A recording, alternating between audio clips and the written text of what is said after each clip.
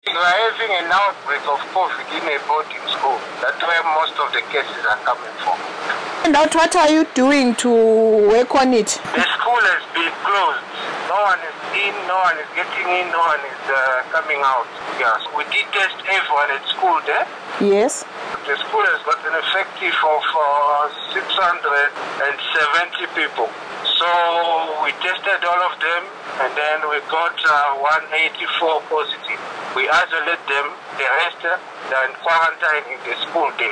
We did put a satellite clinic in the school day. Our staff are in the school, following the positive one, following the negative one, disinfecting the place, and giving health education, and as well treating anyone with any other condition. What's your advice to the communities in Matabeleland North? The COVID is still with us.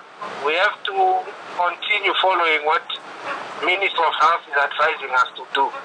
Social distancing, wear of mask in public, continuously washing our hands with running water and soap.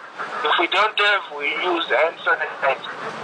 So avoid crowds, avoid where there are many people, and make sure that you social distance yourself.